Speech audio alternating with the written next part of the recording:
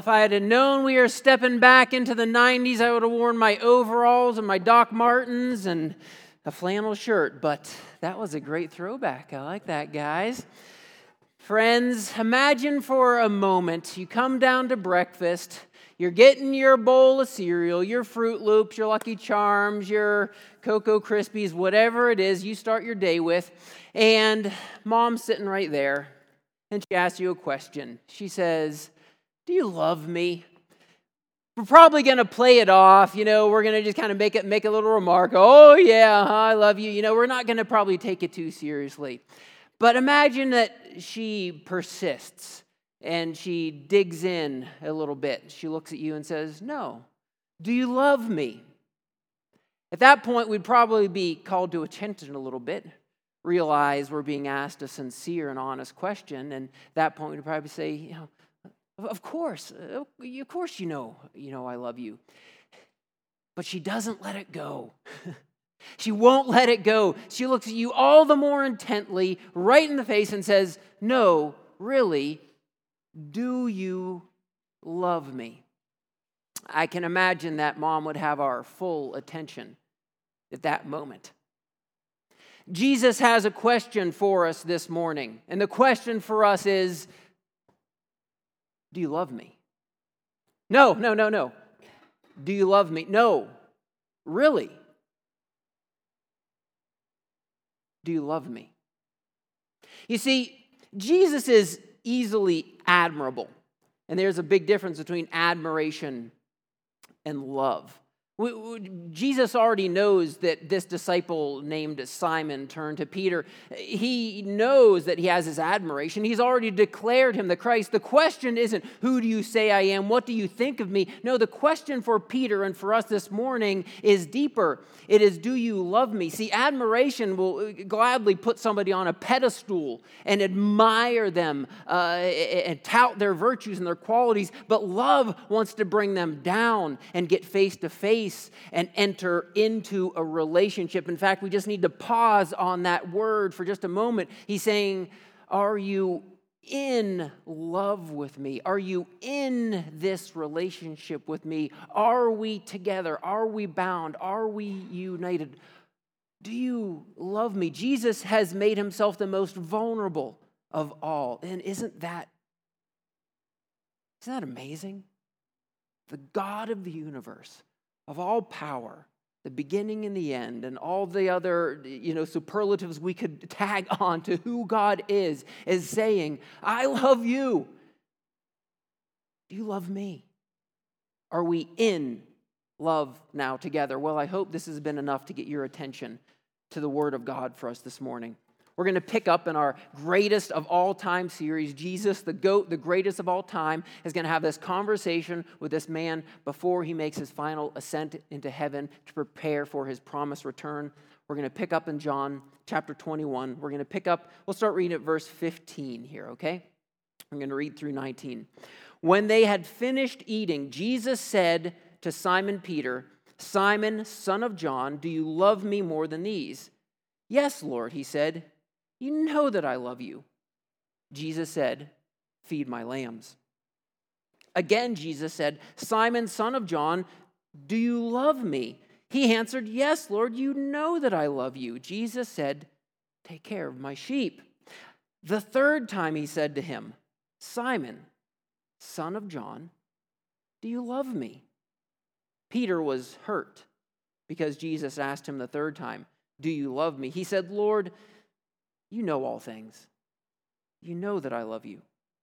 Jesus said, "Feed my sheep. Very truly, I tell you, when you were younger, you dressed yourself and went where you wanted, but when you are old, you will stretch out your hands, and someone else will dress you and lead you where you do not want to go."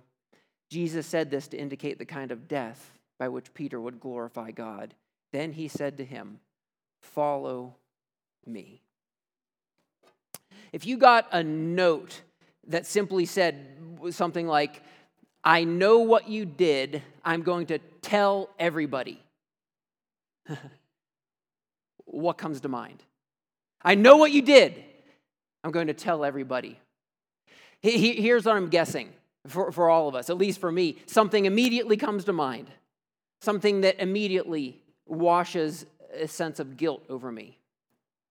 Something that immediately makes me feel shame. Something that immediately makes me feel regret. Something that immediately puts me in that defensive posture that says, no, no, no, no, whatever you do, whatever it takes, do not reveal that decision. Do not reveal that moment. Do not reveal that choice. Do not reveal that night. Do not reveal, do not share, do not tell anybody else about that thing. We all have these things that come to mind immediately when we say we're going to tell on you, and it comes right back up. We mentioned this last week with Thomas and how Jesus brought him through his guilt and his shame and his greatest regret. But I think we need to dig in a little bit deeper. So why don't we this morning just turn to maybe the person around you, maybe a stranger, somebody you've never met, and go ahead and tell them this morning about that moment in your life. Go ahead and tell them about that decision. I'll just keep filling in the time until you actually do this. Oh, no, all right, I guess we're at a standstill. Nobody's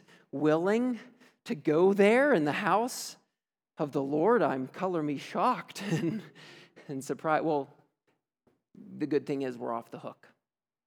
We're going to go to another man's shame and guilt and his greatest regret. I always say this about myself. I always say I'm a horrible multitasker. And I say that as a point of pride because I don't believe in multitasking. I can really only give my attention to one thing at a time. This creates a lot of marital strife, as Robin will have entire conversations with me that I'm not a part of because I'm checking my email or I'm listening to something in a book. I can only give my attention to one thing, except when it comes to this thing of guilt and shame and regret. When it comes to this, I'm a remarkable multitasker. I can be sitting in a worship service. I can be raising my hand and praising God, and one word will spark a memory, and guilt will wash over me. I can be in the midst of a party, laughing and having a good time, and somebody will tell a story, and that story will instantly take me back to a season in life, and shame will just begin to wash over me. I can be in the quiet of the night, reading a book or watching a show or otherwise trying to just check out and just relax. And again, a word, a turn of phrase, a song, a food, a smell, something will just spark that memory of guilt and shame and regret. And I just hold it there in me and define myself by it. I'm guessing I'm not preaching, just to myself this morning.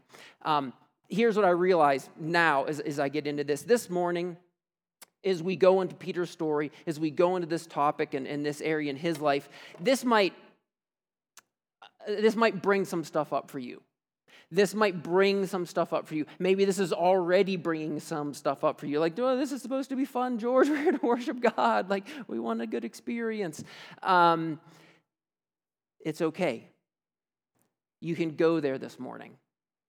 You can deal with some of that stuff this morning because there's going to be some really good news on the other side of it. So if this is bringing up some stuff for you, I'm going to say I think God is in that, and you are welcome. You're invited. This is a safe place to go there.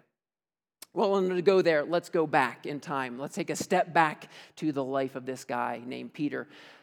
Peter, we first meet when Jesus is launching into public ministry. And he is actually introduced to Jesus by his brother Andrew, who says, come and meet a man. We think he might be the Christ. And in that occasion, Jesus says, Simon, son of John, you will be called Peter, the rock. And he was so impressed that he went on with his life of fishing.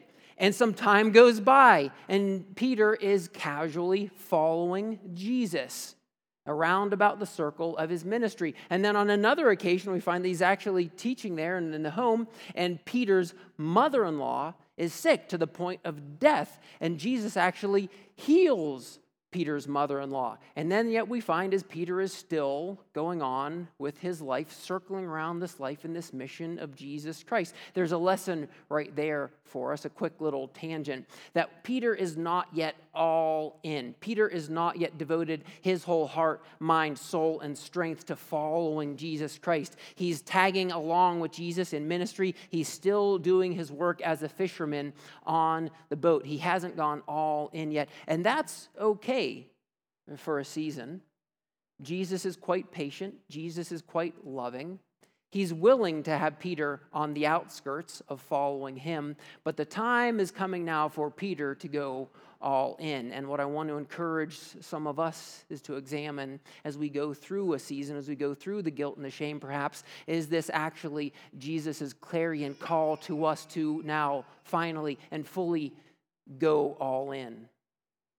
Peter has spent a whole night not catching. We would say fishing, but he was just not catching that night. He's on the shore, he's cleaning his nets, he's getting ready to go get a nap, get refreshed, do what he's going to do before another night of hopefully actually catching fish. And Jesus comes along and he just steps onto Peter's boat. He has him put out a little bit. His voice, would kind of go out over the waters then. It would amplify his public speaking voice there, and he preaches this message. And then he says to Peter, he says, "Put off into the water and cast down your nets." And a very interesting exchange happens. We're not going to unpack this fully. We'll save that for another time.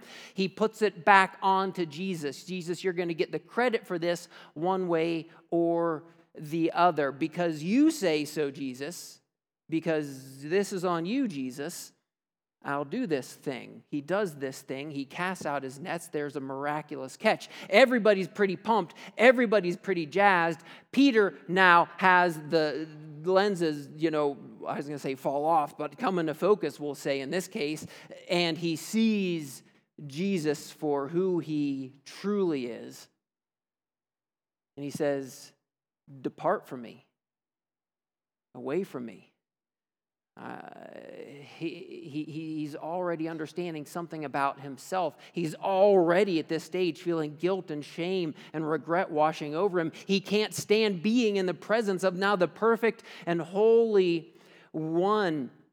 And Jesus says, from now on, you will catch men. I've said it before, and I'll keep saying it again. I've said it before, and if you haven't heard it, you need to hear this. If you've heard it before, you need to remember this. If you are living into this, you need to be reminded of it over and over again. Jesus does not wait to call those who are qualified. He qualifies those that he calls.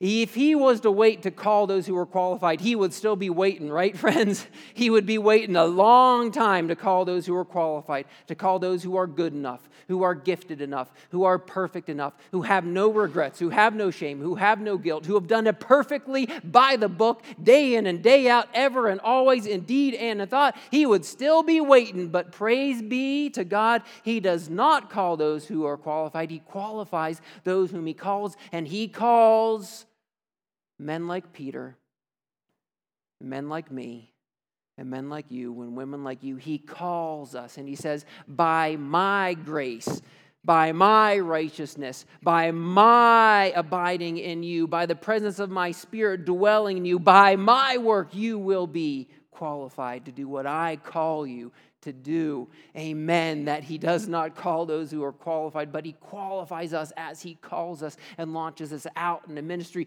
Peter, from now on, you are going to catch men for the kingdom of God.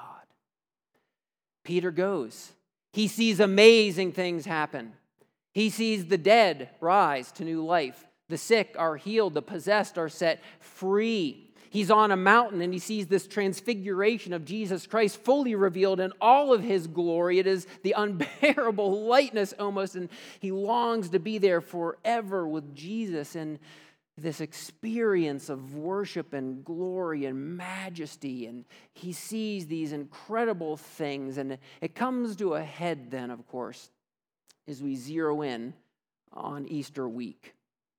And the days prior then to Easter, there's this occasion where Jesus gathers and he reveals once again as he's been doing time and again, that he is going to be betrayed, handed over, beaten, tortured, crucified, and he is going to die. Here now Peter declares, I will not betray you, I will not leave you. Everybody else can leave you, but I'm not going to. I will even die for you, Jesus. And Jesus says, before the rooster crows twice, you will deny me 3 times. 3 times you're going to deny me. And then, if we fast forward to the events of Good Friday, it unfolds just as Jesus said it would. He's betrayed, the guards come, the disciples flee. Peter is now standing on the outskirts, hovering around these fires, illuminating the courtyard, and he's confronted. Do you know this man? No, I didn't know him. He's confronted again. Do you know who he was? No, I have no idea who he was. He's confronted a 3rd time. And again, apologies in advance. I always have to apologize whenever I state this, but this word is very clear. It says that he called curses down upon himself. I will be damned if I know who this Jesus was. The guilt, the shame, the regret immediately washes over him. Easter morning comes. The women go to take care of the body, but what they find is an empty tomb. They run to tell the disciples, and Peter, it says. They come back. They see. They're piecing the pieces. They're piecing it together. It's starting to fall in place. It's almost too much to comprehend. And in one occasion, they're starting to align everything that Jesus had predicted and everything that is coming to pass. And then it happens. Jesus appears in the room with the disciples. Peace be with you. They break bread. They fellowship with the risen Jesus Christ. He is alive. It should be enough. He appears again a week later, this time with Thomas. Peace be with you. He breaks bread. He fellowships with them. He is alive. It should be enough now, right, friends? It should be enough. We should have all that we need to move on with our lives. And yet when we come to our passage that we read this morning, what we find is that Peter is back on the boat. Old habits die hard, right, friends? Some of us have those comfortable places that we'll keep going back to. Maybe those comfortable relationships that we keep returning to when we feel we need something that we're not getting. Some of us go to those comfortable habits that will provide us a moment of relief whenever the guilt and the shame and the pain of it becomes too much for us. Peter goes back to his boat. He has been called. He has been qualified. It was never about him. It was all about Jesus. And yet I find that Peter's problem is my problem often too. It's not that I don't believe in Jesus. I believe that he is the Christ, the Son of God. I believe that he died for the sins of man and women. I believe that he was buried in the grave. I believe by the testimony of the scriptures, by the witness of those who saw him, by the story that has been passed down from generation to generation. I believe that Jesus is alive. I believe that he is Lord. I believe that he is reigning. I believe that he is coming again. I believe that he is the most amazing man the world has ever known, because more than a man, he is God himself. He is the GOAT, the greatest of all time. I believe in Jesus. I just don't always believe in myself. And as trite as that can sound, it's true, right? I don't believe that he could use a man like me. I don't believe that he would qualify a man like me. I don't always believe that he could look past some of the decisions that I've made, some of the things that I've said, some of the things that I've done, some of the thoughts that I've thought. I don't believe that he could look past some of the things that plague me and wash over me with guilt and with shame and regret. It's not that I don't believe in Jesus, it's that I don't believe in myself. It's not that Peter doesn't know that Jesus is alive, he's risen, he's reigning. That's not the issue for Peter at all anymore. He doesn't believe he's good enough. He doesn't believe he's any longer called or qualified to be the fisher of men. He says, I'm going back to the boat. I'm going to go fishing. 6 of the other disciples say, we'll go with you. I hope in your life you are surrounded by a group of people who go with you. They won't even need to talk to you, maybe. They won't need to be like, buck up, turn left, fake it till you make it. Or I hope you have people in your life that won't even bother trying to make it all right for you. They will just go and be with you when you want to be alone. But you need the body of Christ to surround you. Peter has that in these disciples, in his friends, and they go with him. And they go and they spend another night out fishing and not catching. Fishing and not catching all night long until a man appears on the shore and says, have you tried the right side of the boat? No, we haven't. And they toss the net out to the right side of the boat, and again, a miraculous catch. It is John who says it is the Lord. Once again, Peter goes overboard into the water, swims to shore. Jesus says, help him pull it in. He goes back into the water. He helps him get the net. The net doesn't break. It's a miracle. They count the fish. It's 153. There's a little fire there. He says, bring some of the fish. They have a meal there by the campfire, and the conversation happens. Do you love me? Do you love me? No, really. Do you love me? You cannot miss the symmetry of it all. 3 years ago, he fishes and doesn't catch anything, and he gets called, and he has already disqualified himself. But it is the Lord who says, I will make you fishers of men. Once in ministry, Jesus went over the side of the boat when he realized it was the Lord Jesus Christ, and he's going overboard once again for his Lord and his Savior, Jesus Christ. Sitting there by the fire, 3 times he denies Jesus. 3 times Jesus asks him, do you love me? Do you love me? Do you love me? Peter, you can't deny the symmetry of the whole thing. It is unmistakable and remarkable now what Jesus is doing with Peter. First lesson here. 3 times he asked Jesus, do you love me? So 3 lessons we'll pull from this to help us to understand and maybe apply it to our lives. The first thing we need to understand here is that Jesus stands more ready to forgive us than we are often willing to forgive ourselves.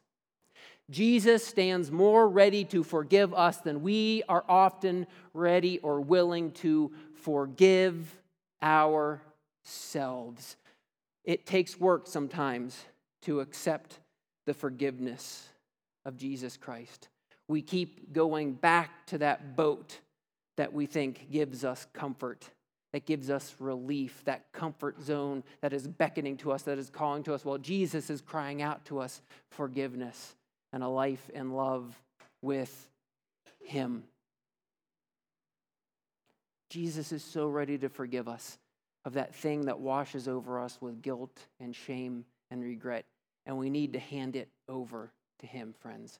We need to give it over to him. There's a story told in the Old Testament when a man named Elijah was coming to the end of his life in ministry, and he was going to call a new man into ministry, a man named Elisha. And he calls out to Elisha, but then he has this hesitation, this moment as he realizes this life and this sacrifice that he's calling Elijah to make.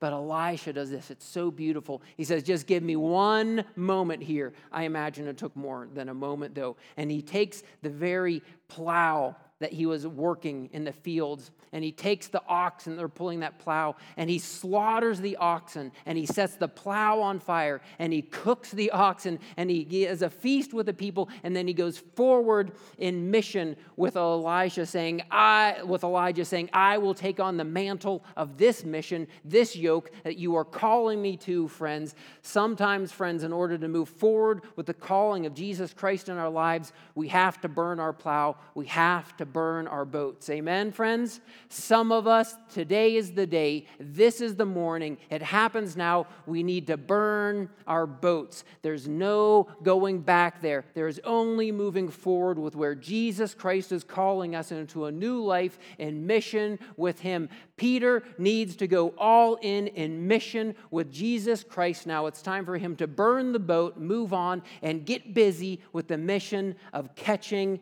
men. Amen. He moves forward with it. So Jesus stands more ready to forgive us than we are often willing to forgive ourselves. And the thing about this forgiveness now, and the second point, is that in order for us to experience then the forgiveness that Jesus has already accomplished for us. Let me actually pause and say that again. In order for us to experience the forgiveness that Jesus has already accomplished for us, not for him and not for forgiveness, but for us, he'll sometimes take us through it. He'll need to take us through it so that we can get past it. I love that song we used to sing at camp. Going on a bear hunt, gonna catch a big one. Oh, a river.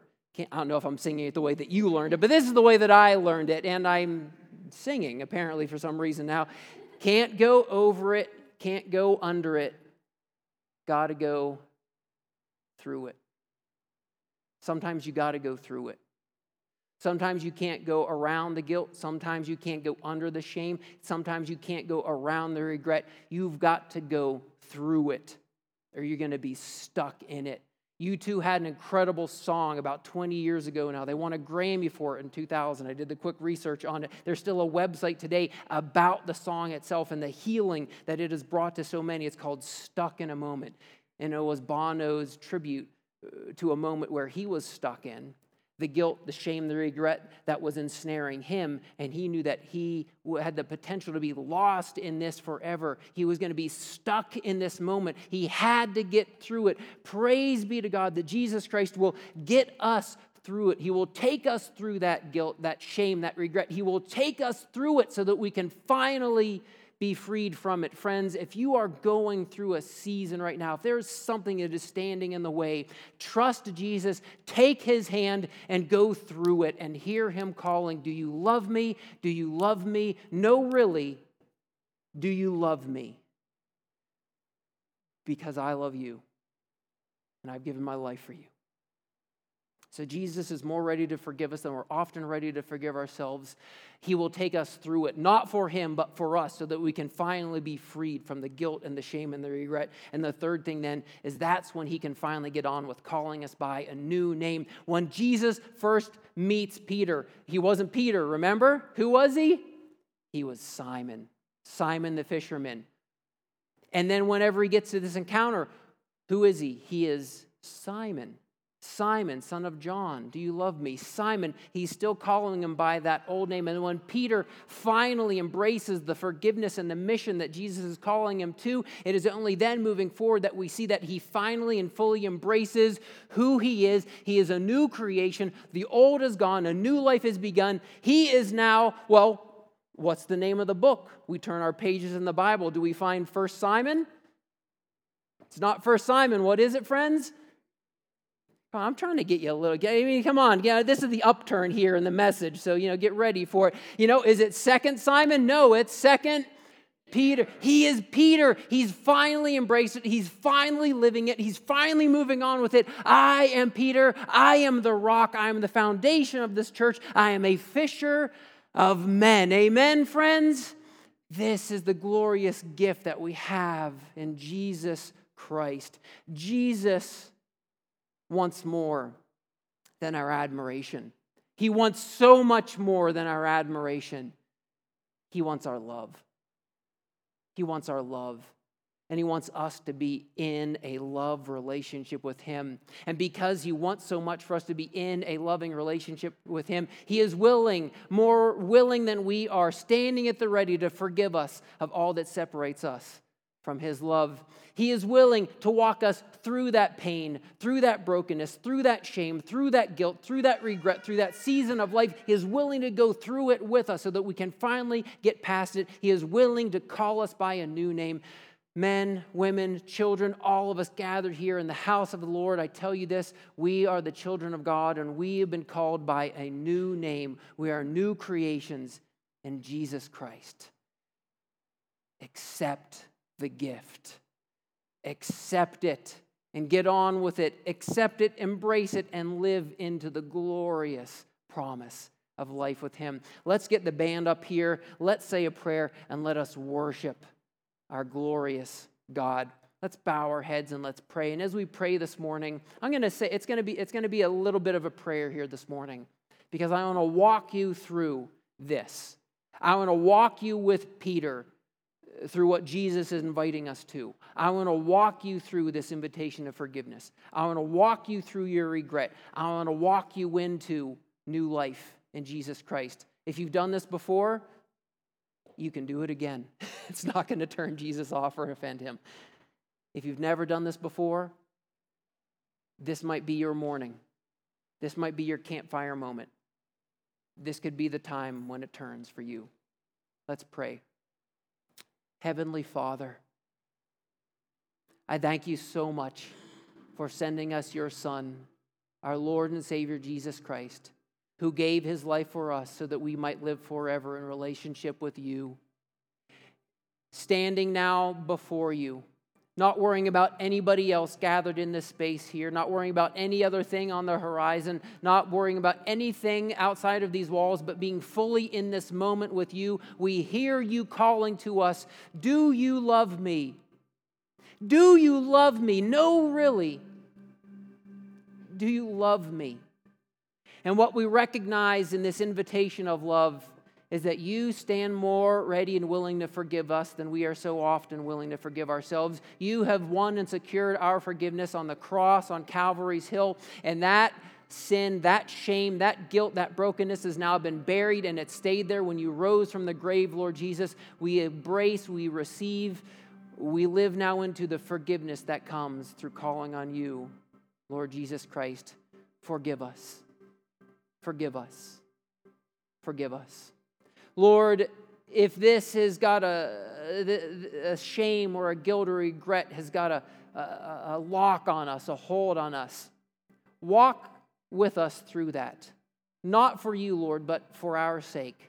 Walk us through that. Help us to deal with it. Help us to finally go through it and to put it in the past, Lord Jesus, so it has no power over our future. Whatever that decision, whatever that choice, whatever that thing that we did or that thing that was done to us, Lord, we put it in the past, Lord. It has no power over us anymore because we want to get on with the new life that you are calling us to. We want to hear the new name that you are crying out to us, my son, my daughter, my child, I love you and I gave my life for you. Now live forever in mission with me. We pray this in your name, Lord Jesus Christ. And the people of God said, amen. Let's worship, friends.